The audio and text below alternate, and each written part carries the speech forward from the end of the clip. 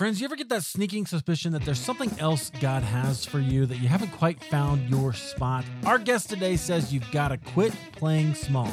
You're listening to Halfway There, episode number 311, Andrew McWilliams and Learning Abundance.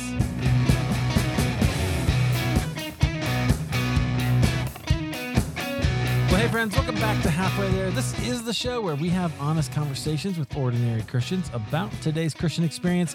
And I'm so glad that you have joined us. Thank you so much for downloading. I just learned there's like 4 million podcasts out there. Those stats are a little nuanced, but the point is you have a lot of choices. You downloaded Halfway There. So thanks for doing that. I'm glad that you're here. This is going to be a really great conversation.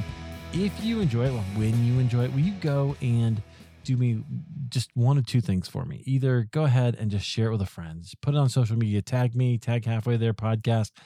I would love that. Love to see that kind of thing. Or if you're able to go to halfwaytherepodcast.com, click that Patreon button, help support the show. Little as $5. It doesn't matter how much. It just means a lot to me that you're supporting the show. Thanks to those of you who are already doing that. It means so much every single month. So thank you. Let's jump into our conversation. I'm very excited to have this conversation today. Our guest, he's the founder of the McWilliams Group, real estate group.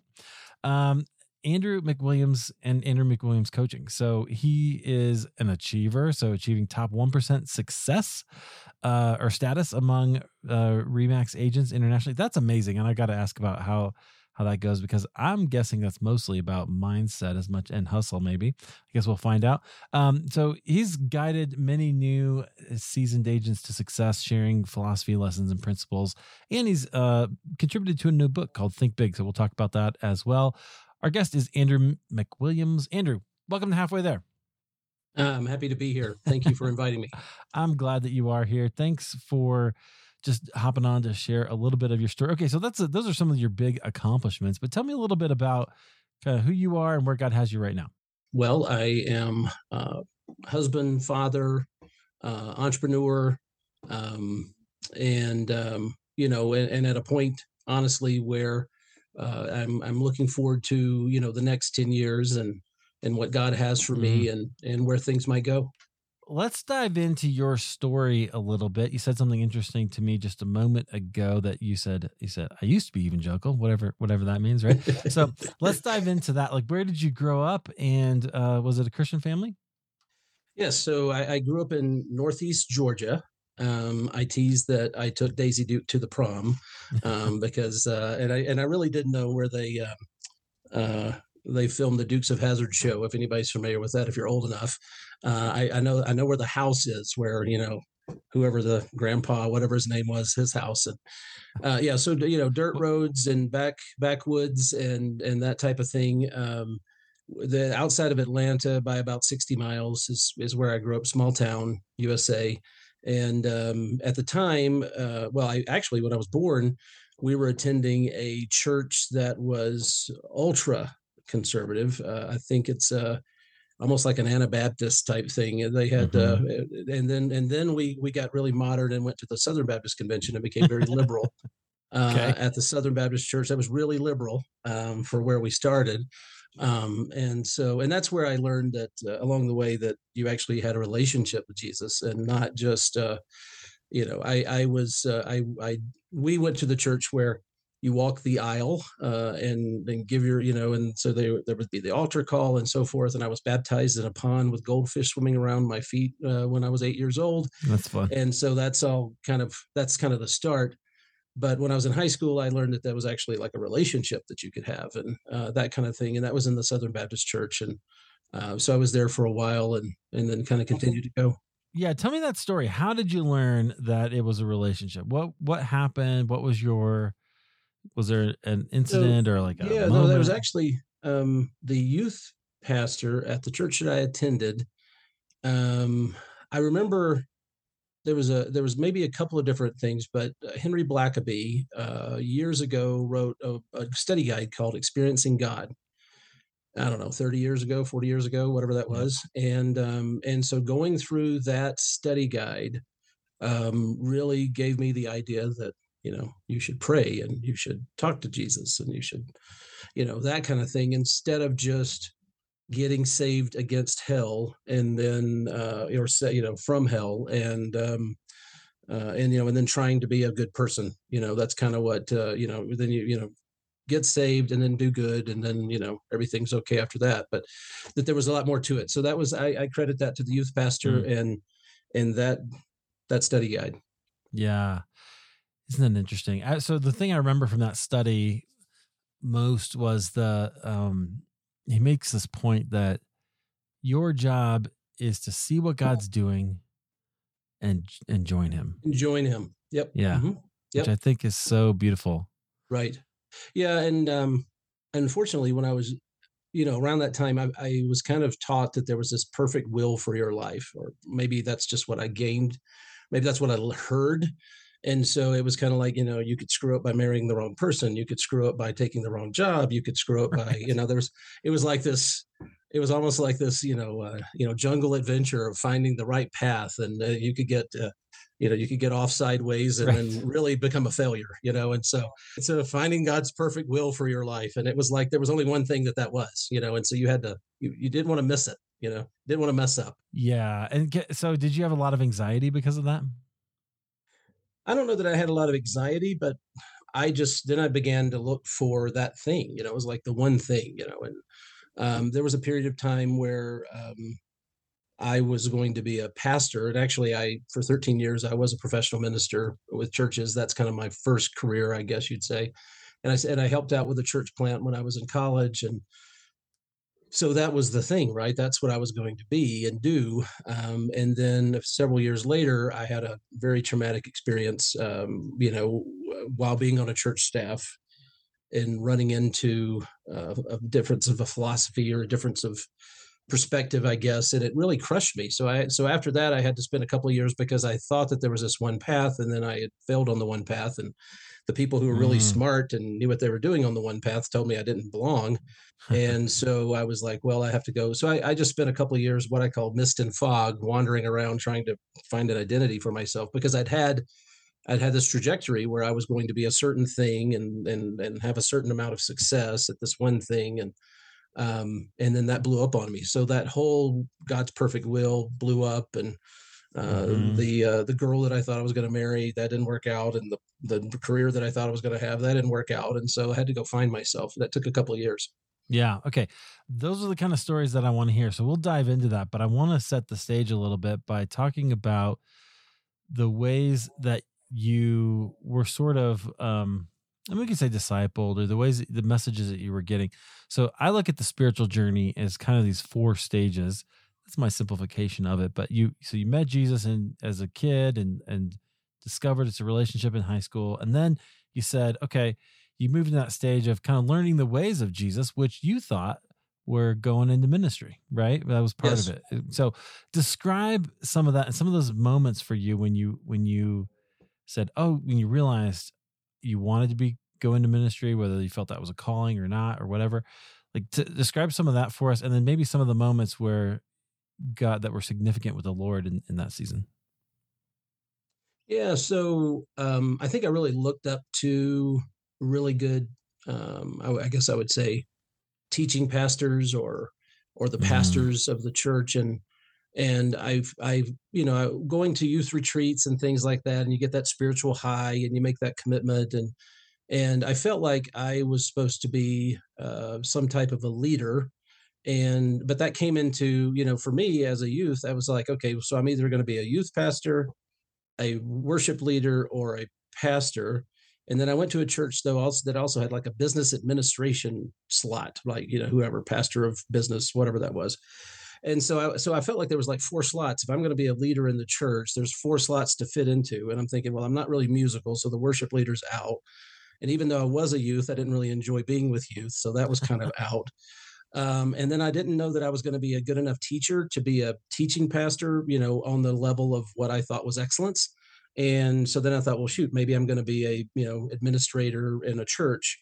And so I actually, in college, I went to college at Georgia State University, and I majored in public and urban affairs with a nonprofit administration interest because I thought I was just going to go be some administrator at a church somewhere because that was the slot that I fit into. And so that's kind of, process of elimination, I guess, in that regard, but also just feeling like a calling to be a leader or maybe a difference maker of some kind, but then Yeah. looking at myself at that point and saying, I don't fit any of the things that I see in front of me. Yeah. So that's really interesting. Okay. So how did that affect you when you thought I don't really fit, but I feel like I'm a leader? You pursued it anyway. Yeah, I pursued it anyway. And I guess I was listening to people who they were kind of defining, um, they were kind of defining what that path would be for me, whether that was my family, whether that was kind of mentors in the church. I was, Mm, kind of mentored by the Southern Baptists they have like the international missions, and then they have the home missions. They called it the Home Mission Board at the time. I don't know if it's still called that, but there was someone that was with the Home Mission Board that was kind of mentoring me, and so I was kind of letting other people put me in a box, kind of, or put me into a path. I would say, and just saying, okay, well, maybe that's right, or maybe this is right, or I think it was just again, if you go back to that, discovering God's perfect will, it's a path. And so, I was letting other people help me, pursue this path. yeah. Which I think is kind of how it goes, right? Like as a young person, you don't know, right? You don't know the Right. difference, and you don't, and you're being counseled, and it's wise to take counsel from Yes. people who have been there. But I can relate to that to some extent. I've been reflecting recently about how where I grew up, it was not you. It wasn't safe to become an artist. You know what I mean? Like to Mm, be somebody who could do that because that was risky, right? hmm. And so that's one of the messages I got was, hey, you should not want to be, and I want to be an actor. I don't know if I was any good, but maybe, who knows? I could have got Yeah. there, Right. but that wasn't safe. And so the message was always, well, you better have a backup plan, right? Mm, hmm. When really people make money at being an actor every day, or being an Right. artist every day. It's just that wasn't where you were. So you kind of sounds like you got some similar things. Like you should be a minister. If you have a leadership gift, you should be a minister. You should be working at the church, things like that. Right. And it also came from success. I mean, I would be put in certain situations and I would be successful in those situations. So it Hmm. seemed like, okay, well, that's, and also fun.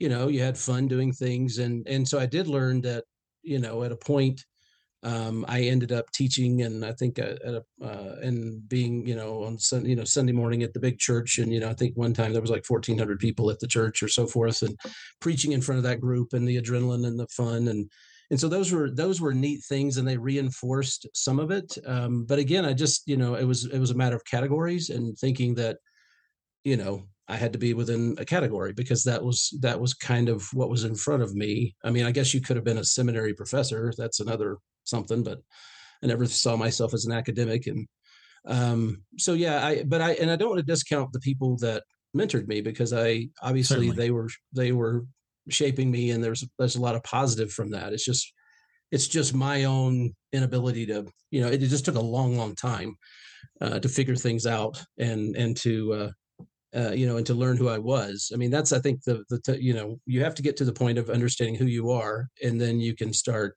going in that direction. And that's something that I don't think I don't know what age that is. For me, it was after that, kind of leaving that one church position, in that 2 year period of. Yeah, I reached out to some of some of the area pastors in Denver that I had known me during when I was in the staff position, and had coffee and lunch and whatever, and they kind of helped me through some of it. But yeah, you went from having, well, this must be right, because you see a limit on what those opportunities are, those categories, and then, but you don't necessarily, um, but then they're not exactly right. They're not that, they don't, they're not as fulfilling, or, it doesn't fit you as well as what God has created you to be. So, Right. Yeah. So it's still a little bit uncomfortable. It sounds like it's like this is yeah, yeah, just uncomfortable, looking for acceptance with people who were that I put on a pedestal, kind of a thing. Looking for affirmation, feeling like that outsider complex. I felt like an outsider a lot, Mm. And I mean, finding a tribe of folks and so forth. It was something that I didn't find that, and then I didn't understand why, and so then it was probably just my fault, or you know, it Right. was me. Right. So then you got, so that's where I would feel inadequate. Right. Yeah, which is really interesting. Okay. So you said eventually this kind of fell apart and you had to, this sent you into, I think we can call it a dark night of the soul, it sounds like. Yeah. Without, you don't have to get into all those details, but was there something that, like, what was it for you? Was it a loss of identity when that fell apart, or how'd that work?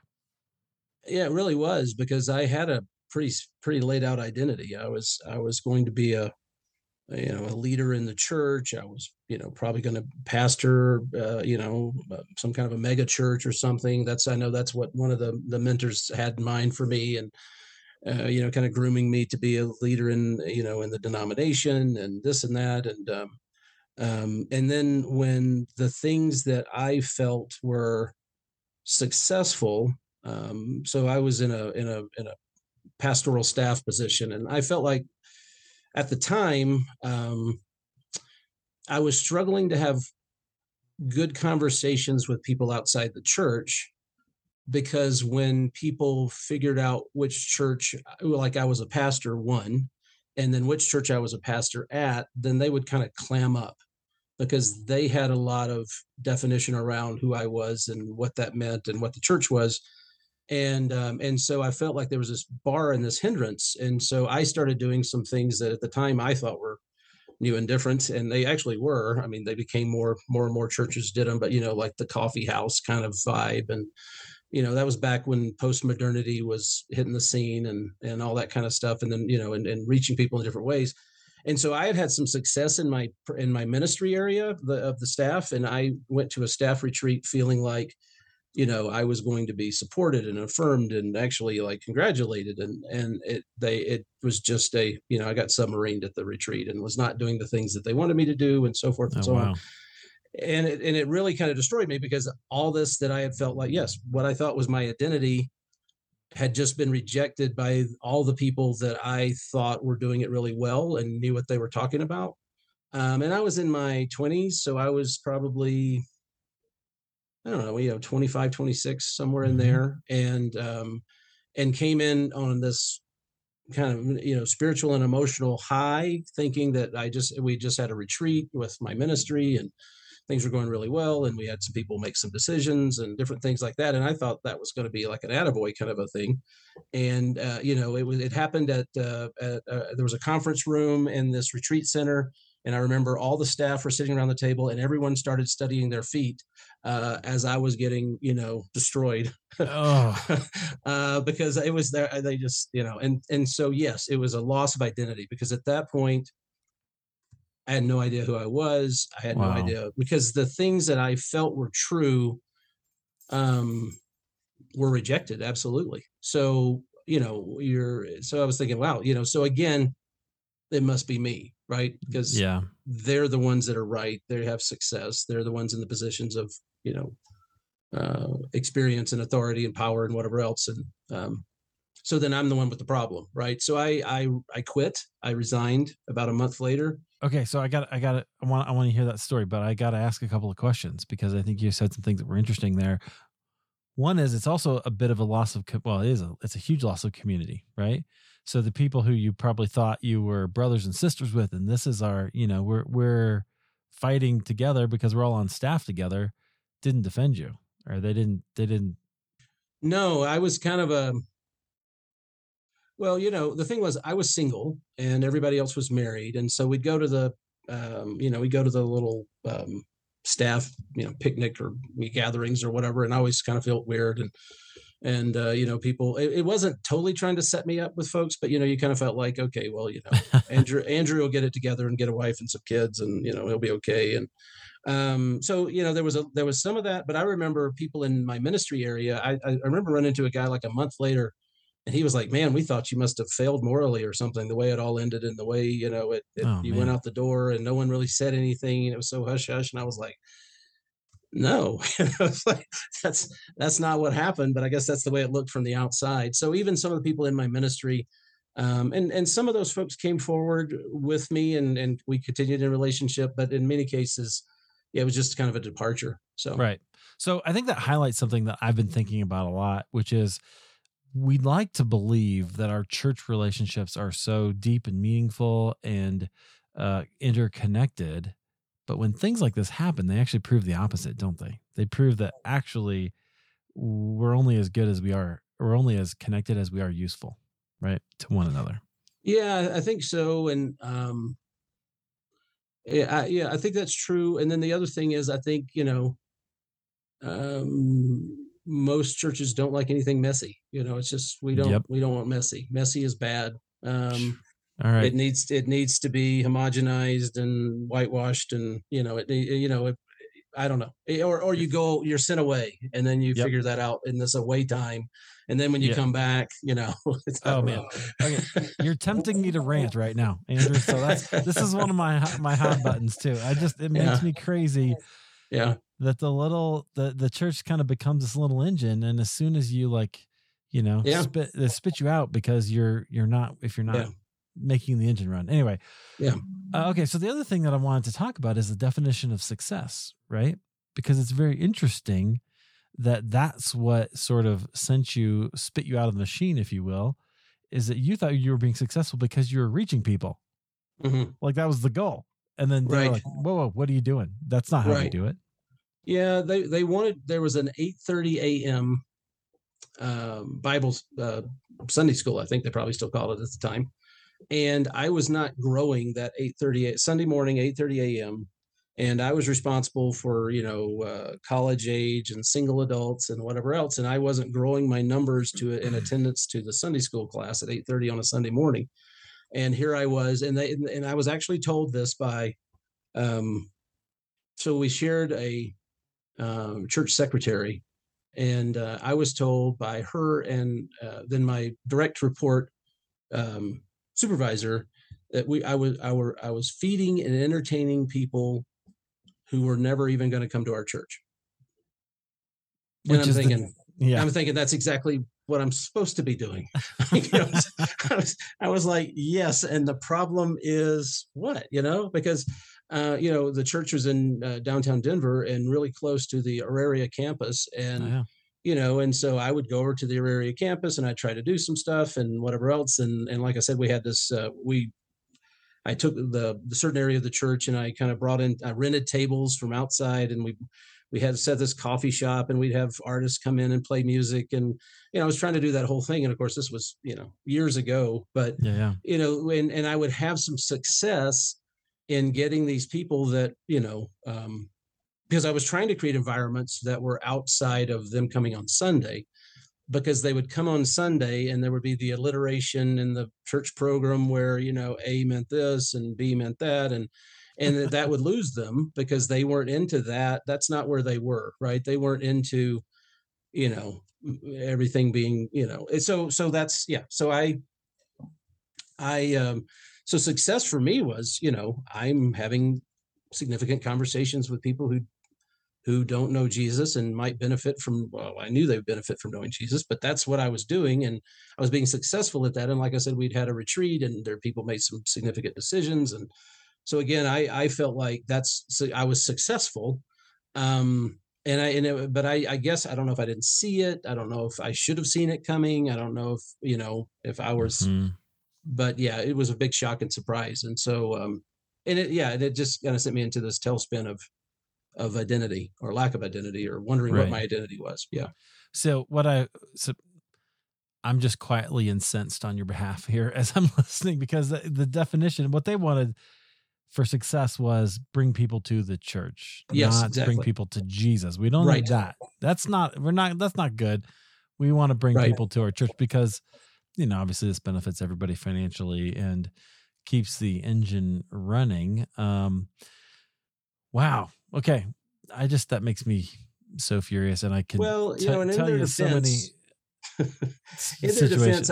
I think the idea was there was a very, very popular pastor and significant pastor, and both locally, regionally, nationally significant pastor. And I think the idea was, we'll get them to church. they'll hear him teach, and then that's what, that's our formula, right? Get them in the building, hear him teach, and that's the formula. So anything outside of that was, I don't know. And so, like I said, maybe from their perspective, I mean, I don't know what Yeah. their perspective was. Well, So you're very kind, and so that's nice of you. What bothers me is that you're not the only one, right? It's right, not just this isn't just a situation that happened at your church. This is a picture. It's a little sure, snapshot of yeah, American evangelicalism and what we value, and hmm that is a problem. So, friends, I'm just gonna drive this home, and then we're gonna move on because I want to hear more about your how you came through that identity crisis there. Friends, don't seriously look at your church, ask your pastors, what are we trying to get people in the doors, or are we trying to reach people for Christ? There is a big difference, and it does matter. Okay, so Andrew, you go on to this, you leave, people are wondering, what were you doing? And you're trying to have to find your identity again. And so it sounds like that was a dark night of the soul. Describe it for us. Were there certain things that the Lord took away from your identity, and what was it that he gave you as an identity as you went through that? I kind of joke about starting off in a tiny church, and then becoming more liberal and going to the big Southern Baptist. But Mm-hmm. I think I saw, an even bigger God at that point. That, way outside the denomination, even, and so I think that was an opportunity to see things from a more unlimited perspective, a bigger perspective than, looking back on it. I think that, I could have stayed in my lane, and I could have done whatever, I could have made people happy, I guess, and I could have gotten, maybe, right. I don't think so, because I think at a point that crisis and that headbutt would have happened at a point anyway, because but I think, yeah. So I think it was bigger, and I found a lot of grace in two or three people that were involved in other churches and other denominations that I had known through kind of, for lack of a better term, ecumenical gatherings, which ecumenical is sometimes is interesting, but just in places where we were all together because we were leaders in certain areas of ministry in Denver, and so and I remember a couple of people in particular, and I would just go and have one. I'd say, like, what do you think? What happened here? Mm-hmm. And so, and those individuals were really helpful, and extended a lot of grace and kindness and patience, and didn't really try to. The good news was no one was really trying to tell me what I needed to do next. It was just more, listening and allowing me that time to kind of go through that and figure things out, um, That's which awesome. again I think turned into a lot bigger. Yeah, which is great. That's good to have friends who are able to listen and counsel without telling you what to do, right? Right. Right. That sounds like you had a good time. So what was it?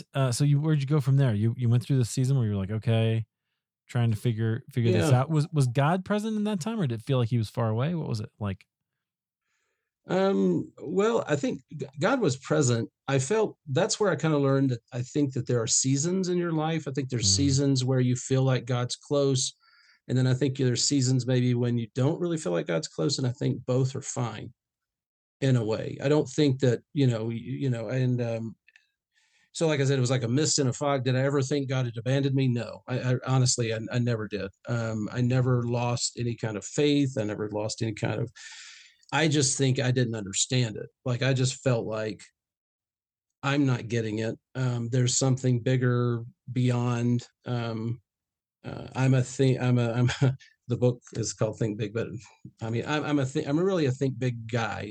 But I just felt like, okay, so I've hit some plateau, and I've got to find the bigger path to the bigger area that's out there for me, because this was too small. And so and then I tried a church plant. So I hooked up with some people, and I tried to start a church mm, in Northwest Denver, and they created a couple of small groups and started going through a couple of books. At that point, a couple of good books had come out, and I did a study on those with some people, and tried to do a church plant, and ultimately it wasn't successful. I mean, it had some attraction, and I think it accomplished some good things, but that's not what it was. And so here I was again, still trying to figure out, well, what does this identity mean? What am I supposed to do? And so that's kind of what I tried to do next. Um, but then again, that, it wasn't ultimately successful from a, Hmm. sustainability type thing. Yeah. So where'd you go from there? What ended up happening? So, well, the interesting thing is I ended up getting married. As a part of starting this church plant, I needed uh, Red Rocks campus. And so we booked a room there, and I had a sound system on loan. And so I needed a truck to bring the sound system to Red Rocks. And then I had a friend who was on staff with me as an intern back at the church, that previous church. And he said, well, I've got a friend, and he wanted us to, meet his good friend, which was Heather and me. And so he's like, and she's got a great truck. And so anyway, she brought the truck that I was able to use, or I was able to borrow the truck and bring the sound equipment over. And over time, short period of time, like 4 months, 5 months, 6 months, um,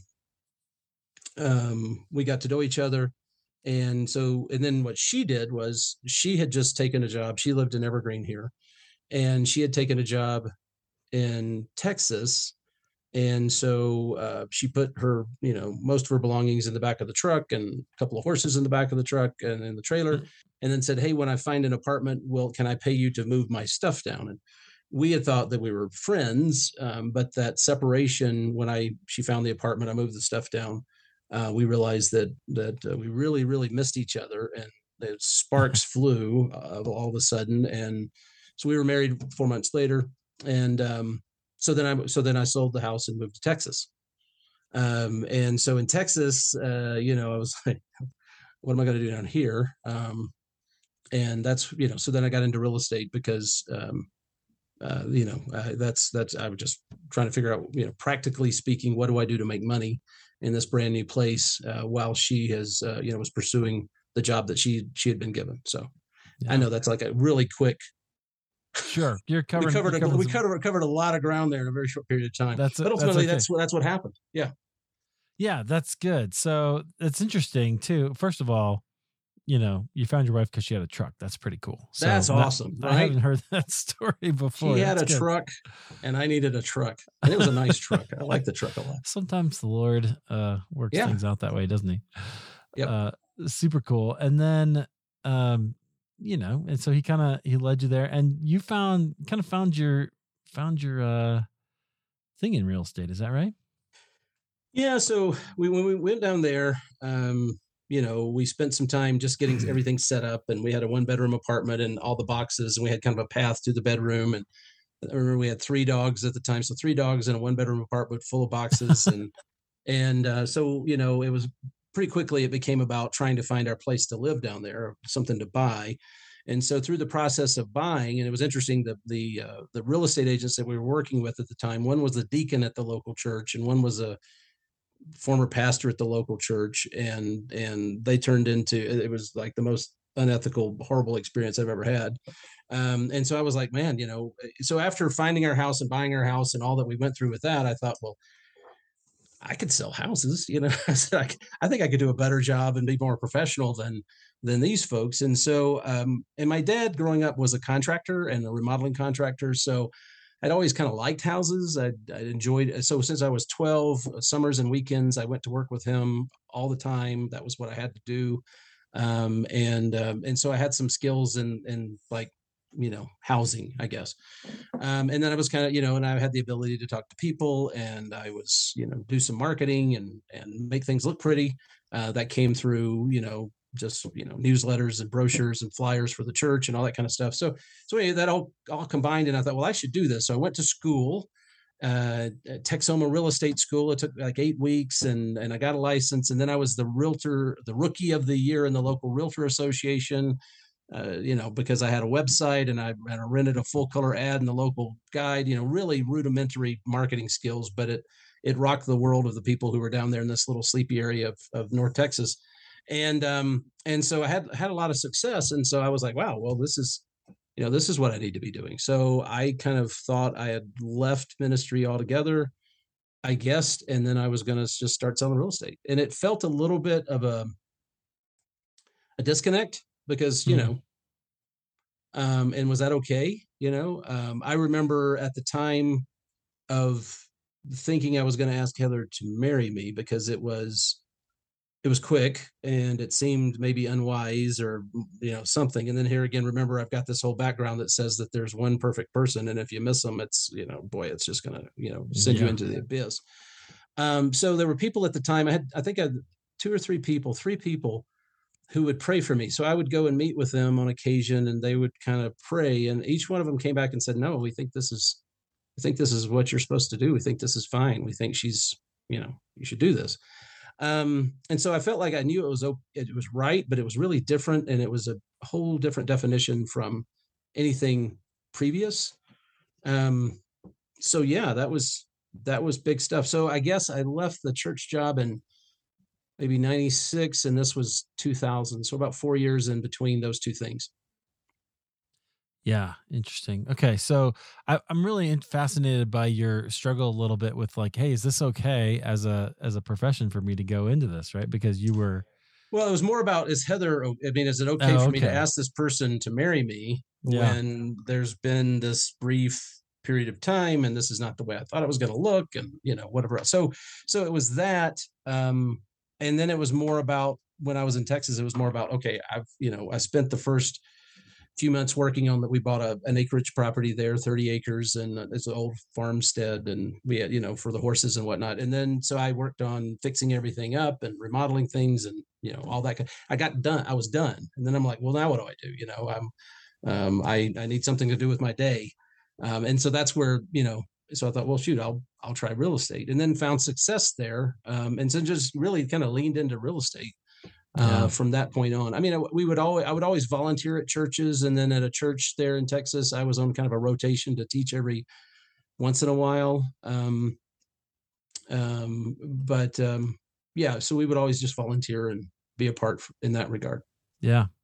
So how did you find, so you kind of, this all led you up, but so maybe take us through the next, whatever season, as you're discovering, your success in real estate, and you're finding yourself there. Maybe it's not even related to your work. Maybe it's just related to being more comfortable with making this decision to get married and doing all these things and being okay with that. Like, how is that different? Maybe it's a question I want to ask, from the sort of pursuing and not feeling like you fit before, in ministry. Growing up, the self-help aisle was to be avoided at the bookstore. Okay, like the personal development or self-help, or because that was all substitutes for like the Holy Spirit's work in your heart or whatever the Bible said. And so that was the people that, that was kind of a competing voice with, faith or with theology and whatever else with the Bible. Because everything should be found in the Bible, not everything has to be found inside the Bible. And you should, nobody's had a good thought since walk past those rows. And so I had, and I think what real estate did, because over time, my leadership skills have always been there. And so over time I was kind of asked to be a leader in real estate. And then I was about, 10 years ago, we had the bankruptcy or whatever else. And then after that, it was this growth into personal development.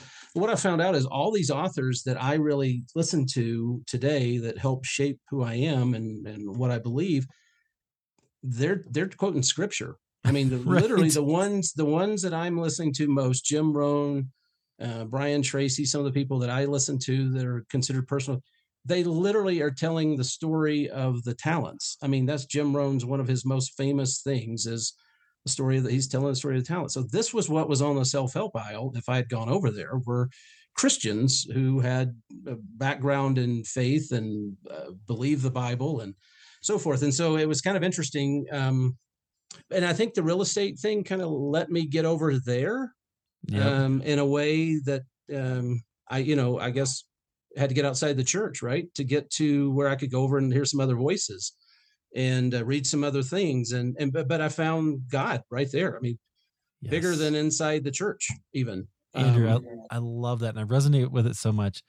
So here's an experience that I had very similar, where when I started, I moved jobs. It's from one where I was waiting for a phone call in a call center to getting to where I Had to actually work every day.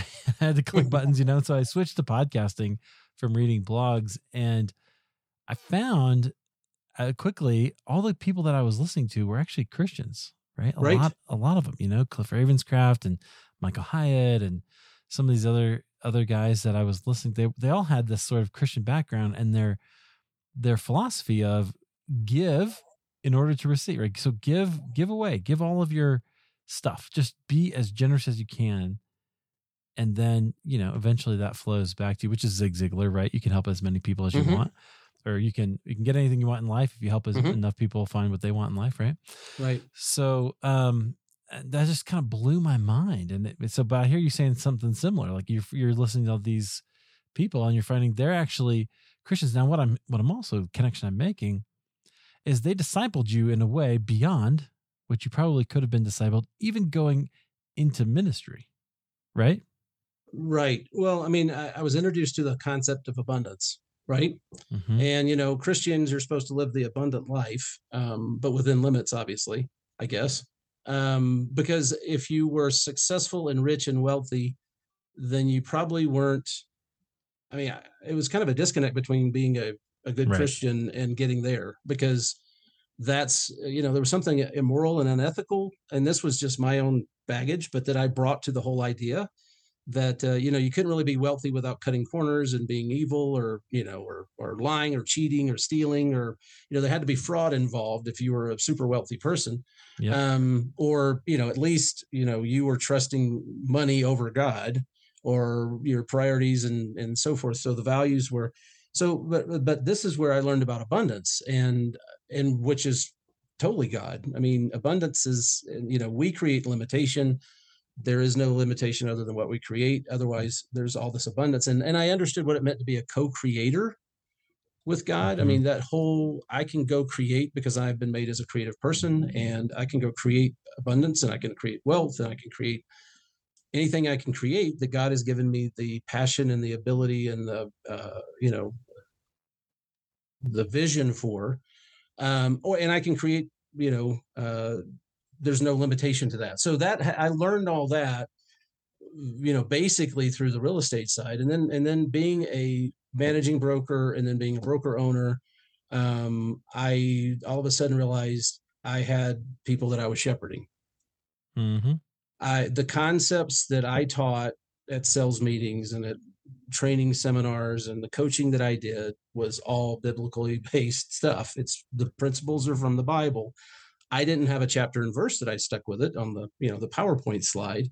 Yep. But I was leading people in their lives in a way that was very, very much Christianity, very much based in what I believe about God and the Bible, and what the Bible teaches about what Jesus wants for us.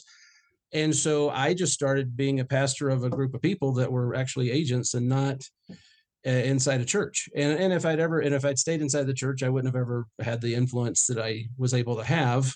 Right. And so I began to see it that way, not from a manipulative way, not like I was just insidiously, kind of sticking Bible into these people's lives, but it was very symbiotic, or it was very much in line. And so I kind of came full circle back around to, okay, now you're the pastor again. Isn't that fascinating? You're the teacher, you're the coach, you're the trainer, you're the one that's leading people to abundance in their lives and a better life. And so here we are. So that all reconnected, but it was kind of quite the learning curve. Yeah. Well, so that's so fascinating. I think this happens all the time where we find people see those gifts in us. People saw your leadership gift. They saw that you were a shepherd. They didn't necessarily, that didn't fit inside of a church structure. I could rant about that for a long time, but it is who you were, right? Mm-hmm. And you had to go through some things to be able to do that, probably from the place of humility and joy that you're able to do it now, is what I'm hearing. Right. Which is great. But I love that God kind of brought you full circle. I want to talk about the book, because is it you contributed a chapter to this book? Is that what it is?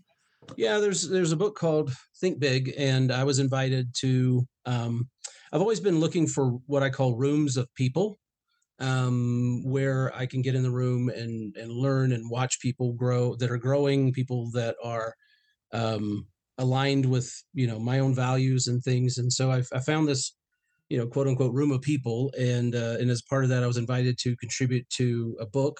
And so I wrote a chapter, and the chapter is basically, kind of a story of a very shortened, abridged story of my life. And about 10 years ago, well, 2009, so it's 10, 11, 12 years now, a bankruptcy that was crushing, and, crushing like the quitting of the church ministry position. Yeah. There was another crushing. Was that because of the crisis, the housing crisis? Well, not necessarily. No, actually, it was a little bit before that. It was just because we were kind of didn't, we weren't really taught much about money at all. I mean, we just didn't know, and the principles and things. And so, it's, and I think I share a little bit about some of that background, but so we ended up bankrupt, which I never thought ever that would ever be a possibility for my life. That's for other people, or, I don't know. There was some judgment there probably, but here we were. And, but that's really when, this path of, this trajectory started. So I kind of put that into a chapter, and then worked through the process with an editor and so forth. So, it came out, and I think there's about 30 folks in there, and in the book. And so it came out as an Amazon, it was introduced 3 or 4 months ago on Amazon, and it's an Amazon bestseller in like 22 categories. And so that's kind of my own journey from that, a little bit prior to the bankruptcy. The bankruptcy is kind of where it starts, and then how I've learned to be successful, and the lessons and kind of the philosophy that I have understood since that time, and what's kind of gotten me to this point now. So yeah, that's what that chapter's about. Yeah, I love that. Sounds like a really great opportunity. Man, I think that's good. So if you had to like summarize one word or one sentence, what you've learned over the last, through that whole process, what would you say? So I guess what I would say is that, I have learned with myself, and I believe this is for everybody, every human, there's really unlimited potential. And that, again, like I said before, abundance is all around us, and we're the ones that are creating any limitation that there is. And I think that we can, if we have a growth mindset, I think that we can become anything we can imagine. And I think God is in that imagining. I think God is in that vision. And I think that there's so much that God has for us and wants for us. And I think we stay really small. So I am about trying to help people that are interested in that kind of a transition or transformation, or from where I am today, and some kind of a brokenness. And the brokenness is where we start. I think there's a cancer part of my story a few years ago, and there was another. Okay, what's going to happen? So, but I think that's where it all starts, and then I think we can grow exponentially out of brokenness. And so I'm just interested in helping folks along the way. And I don't necessarily know exactly how that looks. Honestly, I don't really have it's going to be, step 1, step 2, step 3. But I'm really excited about that, though. It doesn't work that way, does it? No, it doesn't. It's not a step 1, step 2, step 3. So I'm not even trying.